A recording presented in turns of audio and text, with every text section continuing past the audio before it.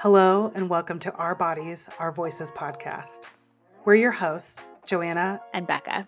We're two women in our 30s, and we interview individuals and experts on topics related to fertility, family building, career, exercising our voices, and more. On today's episode, I'm interviewing my co-host Becca and her husband Lee.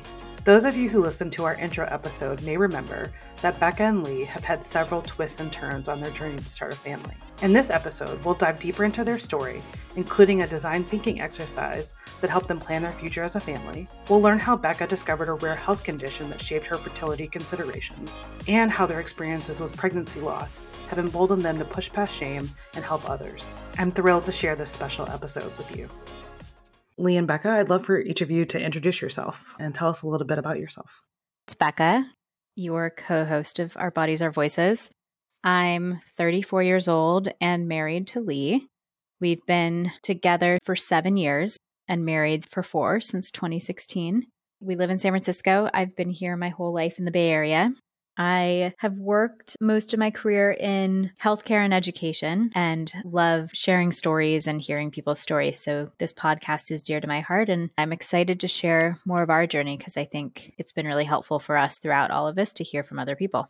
I'm Lee. I'm 34. I've been in San Francisco since 2010. Met Becca in 2013. I'm here to tell our story together. I'd love to know a little bit about your relationship. How did you meet? How's your relationship progressed over time? I was in grad school in Berkeley, and in my 20s, I really only had one kind of pretty serious relationship. I was ready to start dating again and wanted to find someone who I felt was really a good match for me, who I wasn't maybe meeting in my day-to-day. I signed up for OkCupid. I like to joke that I was looking for like a nice Jewish guy, taller than 5'10", who lived near BART in San Francisco. And I met Lee. He was my third OkCupid date. I'm 5'10" and a half. And lives 1 block from BART in San Francisco. What I'm grateful for is I had a summer internship that summer at a company where I really only worked a 9 to 5. And it really created so much space for our relationship to take off that summer. And I think a sign for me that this was really the real deal was Lee was going down to Brazil for work and invited me to come with him. And I think we'd been dating 6 weeks. And I was like, no question. I was really career driven at the time. And that was a huge thing for me to do without even second guessing it. So I flew down to Brazil. We had this crazy 6-day, 5-night where we were traveling all across the country. I also accidentally imported poison oak down to Brazil and gave it to Lee. I'd gone hiking 2 days before my flight and gotten poison oak. So we were both totally uncomfortable, but just laughed about it. And I think still had such a great week together. And, you know, I think after 7 weeks of dating, it was kind of like, this might be my life partner. I remember when you messaged me on OkCupid and you're like, hey, and I was like, hi. You know, what's going on? And usually on these dating services, women are not typically forward as Becca was, but she was serious. She was working on it, getting a job done, find the right person for her and check box next thing. I moved in after we've been dating for 11 months. And then we did long distance because I did my last semester of grad school in London. After that, we lived together for a year and then you proposed. Yeah. My mom, when you moved in, she was like, is this temporary? You know, this woman you just met, like, you know, very recently, why is she living with you already? And then we were like, no, it's not. And you haven't moved out since. It's been 7 years, right? 6 years, yeah. Yeah. Yeah, so we got engaged after 2 years, married at 3 years. And in June will be the 7 year of our first date. There's so much there. An OkCupid success story, being very focused on your goals and making sure that the candidates meet the criteria, and a sense of adventure after such a short period of time, and nothing like a little misadventure to bond people more quickly. Yeah, on the first date, by the way, I was sandwiched in. I got there, I was kind of nervous. She made me come to Berkeley, and she was hanging out with a friend, like drinking wine or something, and I was like, wow, this girl's it's nonchalant. Like, it's not a big deal for her. Lee, what do you think was the key to your success? You made me laugh. Right. Made her laugh. So I'm curious if you remember the first time you talked about building a family. Good question. Both of us have always been able to talk about what we wanted in our future. And definitely it was very clear we want to be parents, we want to have kids. But for a long time, we just talked about it of this is something that will happen. We really took it for granted and we didn't necessarily materialize a conversation of when will this happen? How will it happen? If we want these kids, how do we have to think about when do we get started? And I think when we started having real conversations about it, I was 32 at the time and was getting a lot of ads on Instagram and different places about freezing my eggs. I also had a lot of friends who already had children or were just talking about fertility. And that's when I started kind of talking to Lee of like, when are we going to get this started? We know we both want this, but when do we start? I think it was very assumed for us that we would have kids. So I don't really know when the moment happened. I mean, when did you think you brought it? When did you bring up trying to have kids for the first time?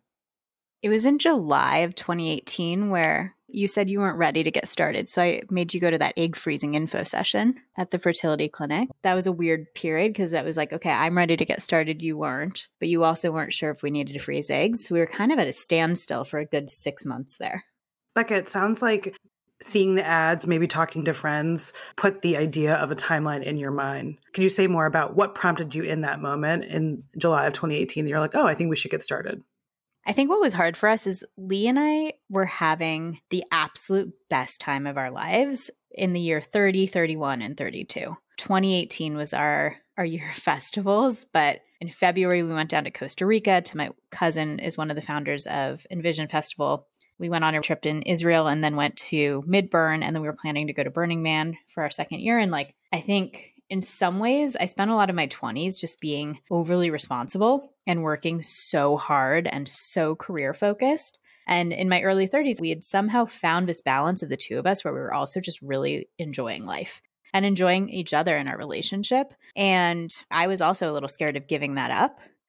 A few of my best friends had kids younger in their late 20s. I think they have amazingly fulfilling lives with their children, but they also sometimes talk, oh, it would be so nice to do XYZ, or like, you know, you're living this fun life. And then we also have a whole group of friends who are our age and kids are way far away for them. So I think we were in this weird stage where we're kind of straddling two worlds of the friends with kids and the single friends. And I was working really hard at work and wasn't actually sure myself if I felt like I could take on children, but I was starting to get really scared that there might be a challenge and that what I'd taken for granted could be a threat.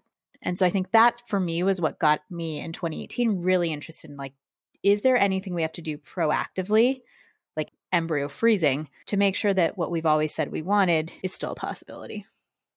Lee, to the best of your memory, what was going on for you during this time? How are you thinking about what was going on in your life? I think men in general, and maybe I had more than others, but there's sort of this Peter Pan syndrome of like never wanting to grow up and deferring these hard discussions and thinking about it in the future. I definitely want to have a kid, but yeah, kids in some ways equals lack of freedom.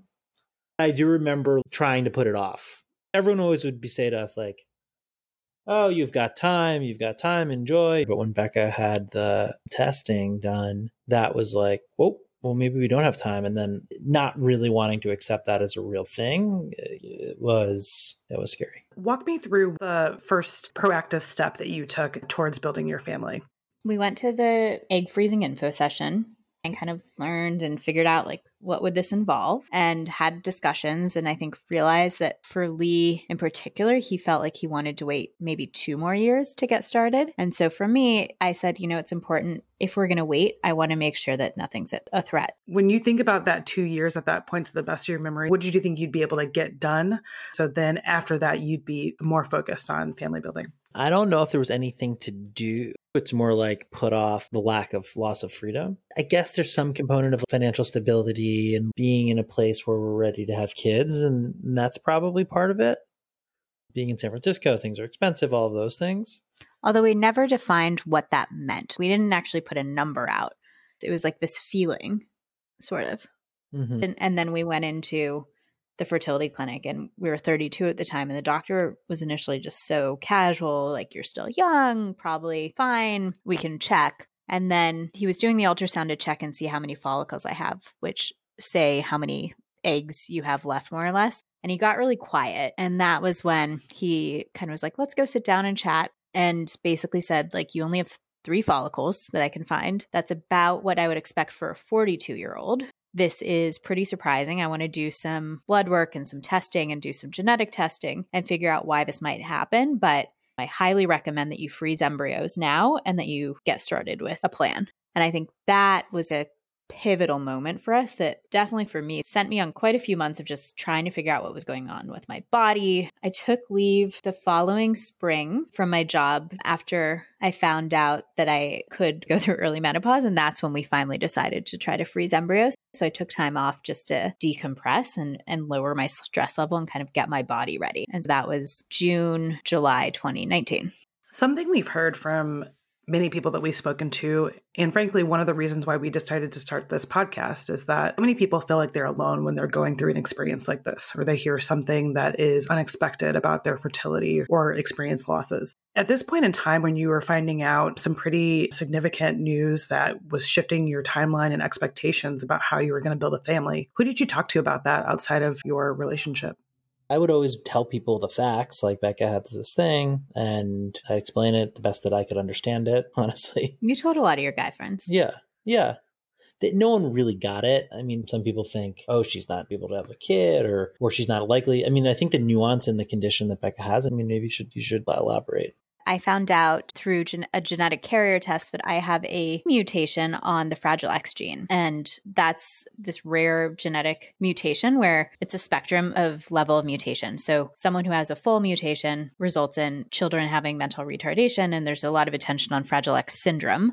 What they have more recently figured out is that for certain people, they can be carriers and have what they call a premutation or an intermediate mutation. And there's been, for men or boys who have that, it doesn't do anything. For women who have a small mutation, there's been recent studies showing that it can lead to earlier onset of menopause and an earlier decline of ovarian reserve or number of eggs. And it's pretty rare. I think 1 in 400 may have it. And then it's more rare to actually discover it and realize you have it. And so a lot of women may be carriers and never know because they have children. It doesn't impact them. For a woman like me who's waiting into mid-30s potentially, that's where there was a pretty stark difference. And it was what you would expect to see in terms of the number of eggs or follicles or whatnot was really different. And so when I learned that, Joanna, I think to your point, we didn't understand from the genetic test results we got that was what was happening until the following May. And so for me, there were a few months where I was just like, what? Why is this happening with my body? And I talked about my fertility with all of my girlfriends.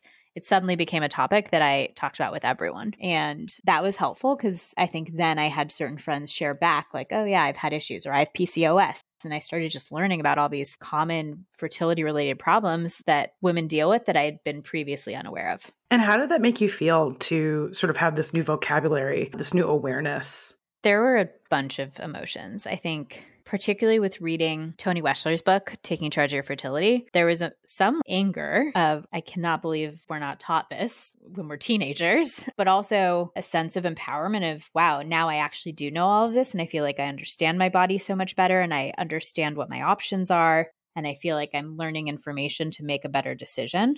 But it was a lot to navigate. It was a lot of emotional energy and time, and it was defeating. I think particularly when we did finally do that round of embryo freezing in July of that summer, and we got nothing out of it. I took high amounts of hormones. We ended up getting 11 eggs.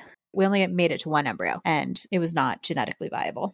I'll direct this question at Lee. So much of modern relationships are defined or characterized as a partnership. So I'm curious if Becca developing this deeper understanding of her body at all impacted the way that you thought about yourself as a partner.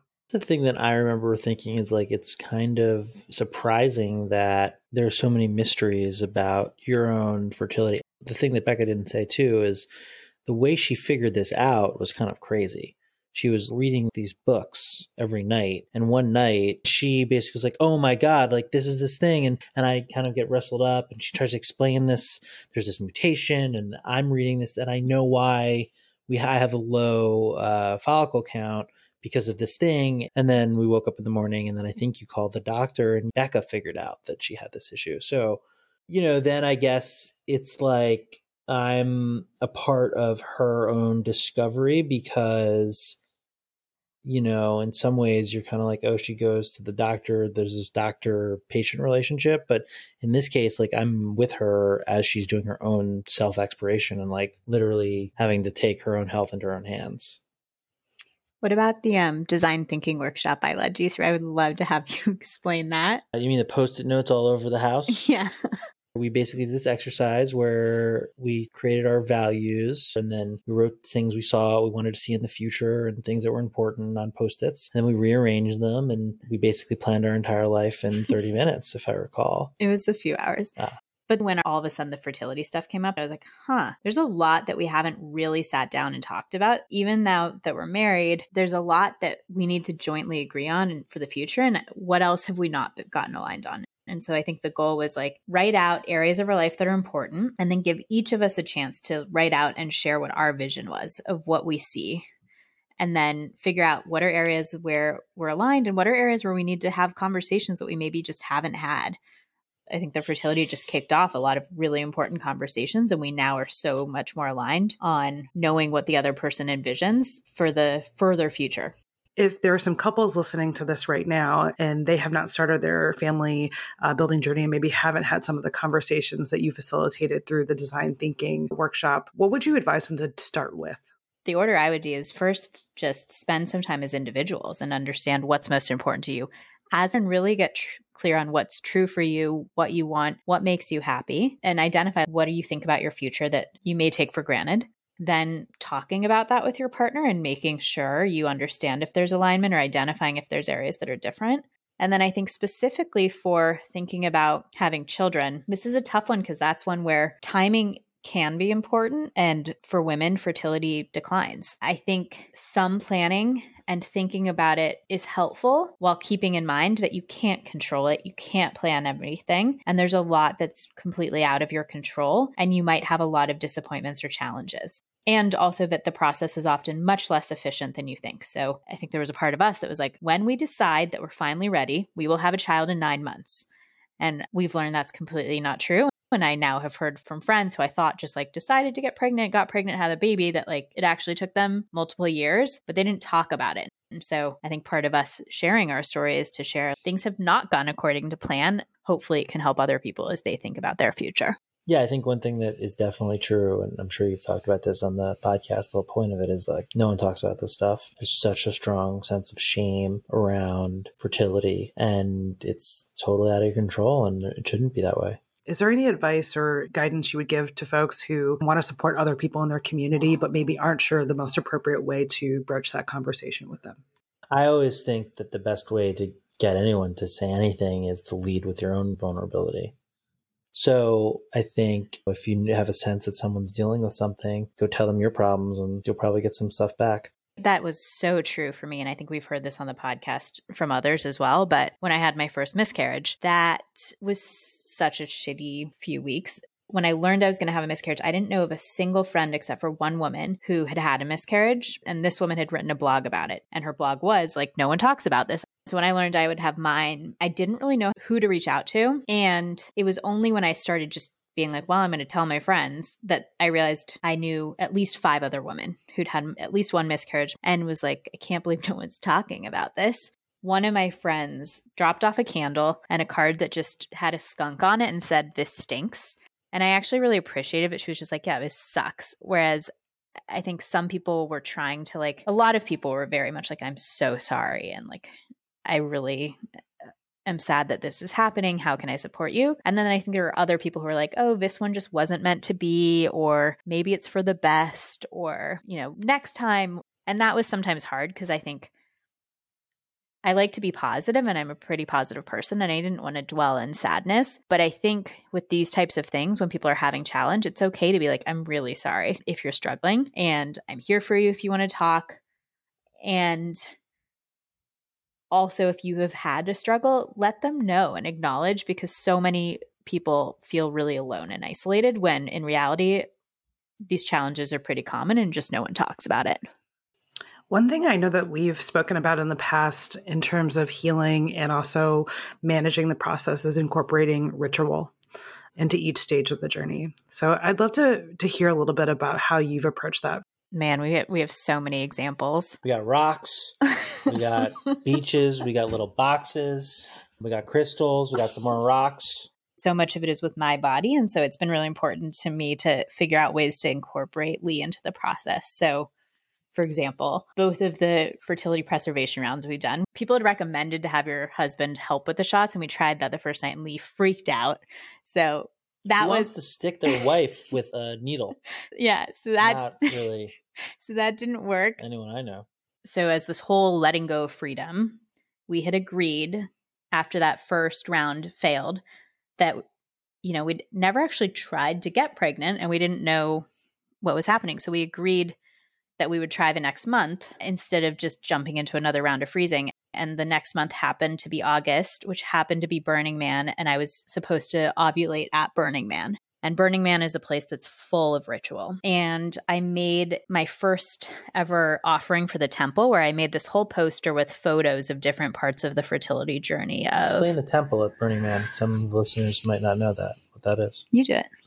The temple is the center of Burning Man. It's like the spiritual home, and it's meant to be a place where people mourn loss. So people in their lives or concepts or anything. It's a very somber but beautiful place. So Becca made a poster for it. Yeah, and it's also about a place to kind of let go of things you need to let go of. So I made a poster and wrote this whole letter about how I was letting go of my need to control my fertility, and that we were ready to step into this next phase, try to conceive and see what would happen. And so we put that out there. We also, I think, throughout the week, shared that this was our intention for the week and that we were hoping to conceive a child. I have to say that was a little uncomfortable for me. I don't know why, but the people knew that we were trying to conceive is this interesting thing. I realize I shouldn't have shame about it, but I mean, imagine you're out to dinner and you're just like, oh, we're about to go have sex now. I don't know why that's a weird thing in our society, but it is. But sex has shame around it in our society, and that's interesting because it's what's meant to be the reason how or why we're here to procreate. I think that's a really good point. Everyone talks about, oh, baby, or we're pregnant. And I agree, no one really talks about that process at all of getting there. And I remember you being a little uncomfortable, but it was we were in the land of intention setting and I was pretty open and outward about it. But it worked. We conceived. And unfortunately, that pregnancy didn't stick. We lost it at 10 weeks. So I think our next point of ritual, Lee's therapist had suggested. Or you want to I think one thing that's important around that was we decided that to tell people very early that we were pregnant. And I think part of it was that we didn't want there to be shame. People don't tell people because of potential miscarriages. And our thinking at the time was basically if there is a miscarriage, then people will understand what we're going through. So that's a good thing. I don't know. We've never really talked about that decision. Are we happy that we told people this early? 100%. I think what someone had shared with me is share your news with whoever you would want to share, even if it doesn't work out. And we have such great friends and community that I think it was so much easier to then say it didn't work out. It would have been kind of uncomfortable had we not told people and then had a miscarriage. It sounds like being candid about your experiences has allowed for your community to support you more deeply. And in the same way that it's allowed our community to help us, I also think it's allowed us to help so many others. I know I have multiple friends who are because you shared that you had XYZ happen, I feel more comfortable talking about this or asking these questions, or I've been able to have this conversation with my husband. We were starting to speak a little bit about some of the ritual around the loss and how the loss impacted you. One thing that was hard is we had a lot of time to think about how do we grieve or how do we do this, because we learned that we were going to have a miscarriage in our first OBGYN appointment at the hospital, where they did the ultrasound and then said it looks, from the size of everything, it looks like the pregnancy stopped growing at 6 weeks, but your body's still holding on to it. And so I was told this is probably going to, the words they use is take care of itself, where I'll probably pass it sort of an intense period. So let's just wait and see. And it might take up to a week. And sure enough, I started spotting about 3 days later, and then ultimately had one day where it was just a very intense period. And then the pregnancy was kind of over. Lee's therapist actually had suggested to him that there's important rituals and doing something to honor. Yeah, doing something to grieve and to honor that is an important part of the process to recover. And so I came up with the idea of going and doing a little funeral ceremony. We went to the beach at Land's End, which actually was like right below where we had gotten engaged and is a special place for us. And we built a bonfire and we had this little box that we put in all these just little things that reminded us of like the journey towards that pregnancy. So I put like some dust from Burning Man, a pine cone from a hike we'd gone on the day after we learned we would have the miscarriage, just little like tokens. I wrote something on a piece of paper of what I wish this could have been, but it wasn't. And like, that's life. And so we burned, sorry, I'm getting emotional. We burned that. And then Lee took the ashes and like threw them out in the ocean. And for us, it was like we held hands and it was like, this is really sad and we're sending it out into the universe. And it's not the end of this journey for us. And we're going to continue. Yeah, it was sad. Yeah.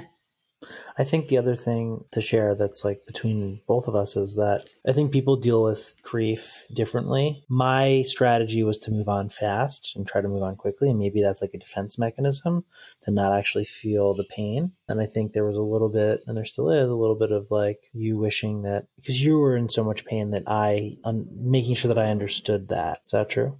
I think sometimes I was like, are you sad? Because for like a week or two after that happened, I would just have days where I would cry and was just sad. And you didn't cry, but I knew you were sad. And you did say at one point you were more concerned about me, that you hadn't actually felt connected to that pregnancy. I had, because my whole body felt so different. Didn't think of it the way that you did as like a child yet. I think that's probably normal for a man, and it makes sense for a woman because you're literally holding a human life in your body. So for me, there's just that visceral connection with it is just not the same, but there is a visceral connection with you, and I love you, and when you're upset, I hated that. So that was really the biggest issue for me. I tend to want to move on, and you can't change the past. There's nothing we could have done about this, so yeah. Just go forward. Yeah. And I think one thing that's interesting is, so we ended up then waiting, kind of my body healed and we tried again, and we did get pregnant again in January.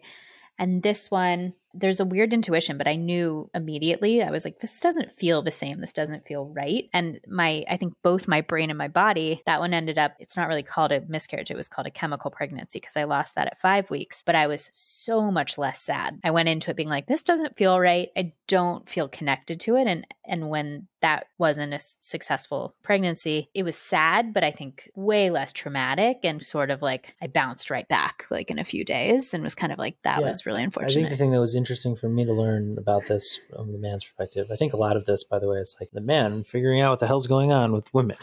But anyway, the thing that I didn't understand is that this is pretty common. Like the type of chemical pregnancy is pretty common. And the number of miscarriages is vastly undercounted because these things are not counted in them. So it's quite common for folks to have this. And most people don't actually pay attention to it, don't know that they've had it. That was pretty interesting. Exactly. One in 4 pregnancies ends in loss. Right. And that's not even counting the chemical miscarriage. So it not only sounds like there has been a difference between the losses, it also seems like there's been a change in the shape of the grief over time. When you think back to the initial loss to now, is there a way that you think of it or conceive of it differently in the trajectory of your fertility journey? There was just so much built up to that. Like I felt like we were working our way towards that first pregnancy for so long. And I really felt connected to that pregnancy, like my whole body, my energy. We were so excited. And I think we're honestly a little jaded right now, but our own experience has almost trained us to not take things for granted and to be skeptical. Tomorrow is actually what would have been the due date for this pregnancy. And we're taking the afternoon off. We're going back to where we had the bonfire, and we're doing another ceremony to take a moment, pause, set an intention, and like, what is our next step? And I honestly couldn't tell you what would have been the due date of that, the second one, because it was just like, that didn't work out. And this first one was just really, it was my first ever pregnancy, and it was a really big thing for us. It seems like it's really easy for this journey to become the central focus of your life. What other steps did you take to sort of give your mind, emotions, partnership a break from focusing on this area and maybe reorienting it towards others? I think in the past year or so, even as there has been a fair amount of grief, I would still say overall our life's been great. and that there's a lot more joy than there is pain. One of the moments where I was like totally happy, we went to Mexico City over New Year's with some friends and went out one night and like just danced our tails off. And I've always loved dancing. And I really felt like I was getting back in my body and just so full of joy and so grateful to be there. And I think it's really brought Lee and I closer.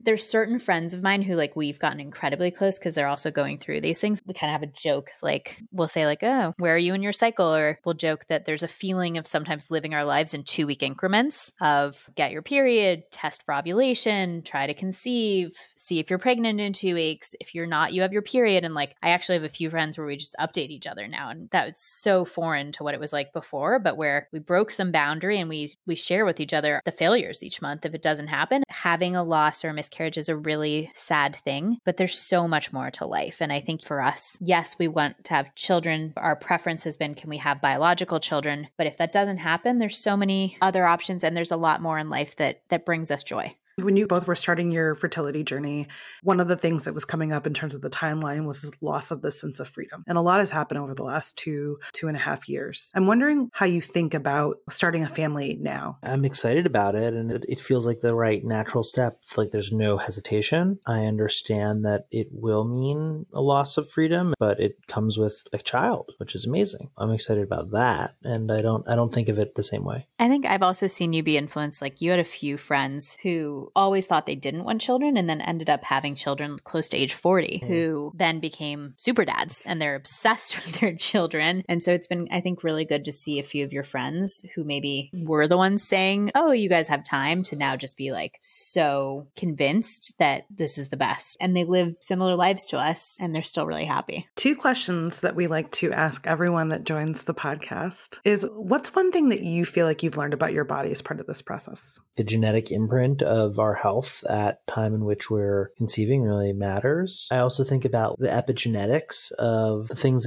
that we can pass on to our children through genes and experience, and how the spirit of where we are as we conceive, I think, is something is real. These are things I've thought about more than ever. The condition in which we conceive makes an imprint on our child. And this is deeper in some levels, but our parents' own stuff comes in on us, and it goes down generationally. You got really interested in like the Jewish inherited trauma and learning more about that. Yeah. I have learned so much about my body. Tony Weschler and Taking Charge of Fertility was really the starting point for me and such an amazing resource. I think for any women, I always recommend now, if you're in your 30s, pay the $200 to $400 and go to a fertility clinic to get a consult and just learn what you're working with, because you may be surprised, and it's helpful just to have that so you can then use that information to make decisions to either preserve your future fertility or change your plans. Also, stress is a huge piece related to fertility. I also have done a ton to really manage stress, manage nutrition, different things. And I think that has been helpful in terms of, even with our losses, been pretty successful at conceiving, at least initially. And I think it was helpful for this last round of egg freezing too. You learned so much about your body. We started a podcast about it. Yeah. Share it with everyone. And Lee, I love what you say about the condition that we are in when we conceive matters. I think intentionality is something that really is a red thread through your story. And I'm going to modify our last question that we ask a little bit to talk about what you just spoke about in terms of stress. This is a time for the world where we're all facing unprecedented challenges and stressors. And so I'd love to know, how are you using your voice, particularly during this time, and particularly in service of people being more intentional around their lives and managing stress? In my day-to-day job, I'm talking to entrepreneurs every day, and there's a bunch of people we invested in that are going through a lot of stressful times. So I'm trying to be a coach and a resource for them, and it just keeps going. So, you got to keep it up. For me, I think depending on what people are going through, like I've definitely had a lot of friends really stressed about job stuff, and helping remind we're going through a global pandemic, the likes of which the whole world is grappling with and that we've never seen. And things are going to be be different, and that's okay. And then I think another thing I've been really aware of is everyone's just dealing with their own shit, and the way that people think about how important or upsetting things are matters to them. And so, yes, COVID-19 is a major thing right now, and it's getting a ton of attention, but that doesn't mean that if someone's upset about something else or focused on something else and maybe not always keeping the impact of COVID front of mind, that that's a big deal. And so I think I've been putting attention towards validating if people are sad or have feelings about other things, like saying, I'm here for you, and it's valid to be sad about other things too. So I think telling people, make sure you take time for yourself and be balanced and take care of your needs is really important. Thank you both so much for your vulnerability. I know there's so much more to go into, and coming up on a future episode, we'll learn more. Thank you for listening to this episode of Our Bodies, Our Voices podcast, where I interviewed my co-host, Becca, and her husband, Lee. I'm grateful for their vulnerability and candor, and I admire how they've been able to turn their experiences, both painful and joyful, into an opportunity for connection. To hear more episodes or to get in touch, please visit ourbodiesourvoices.com. Catch you later.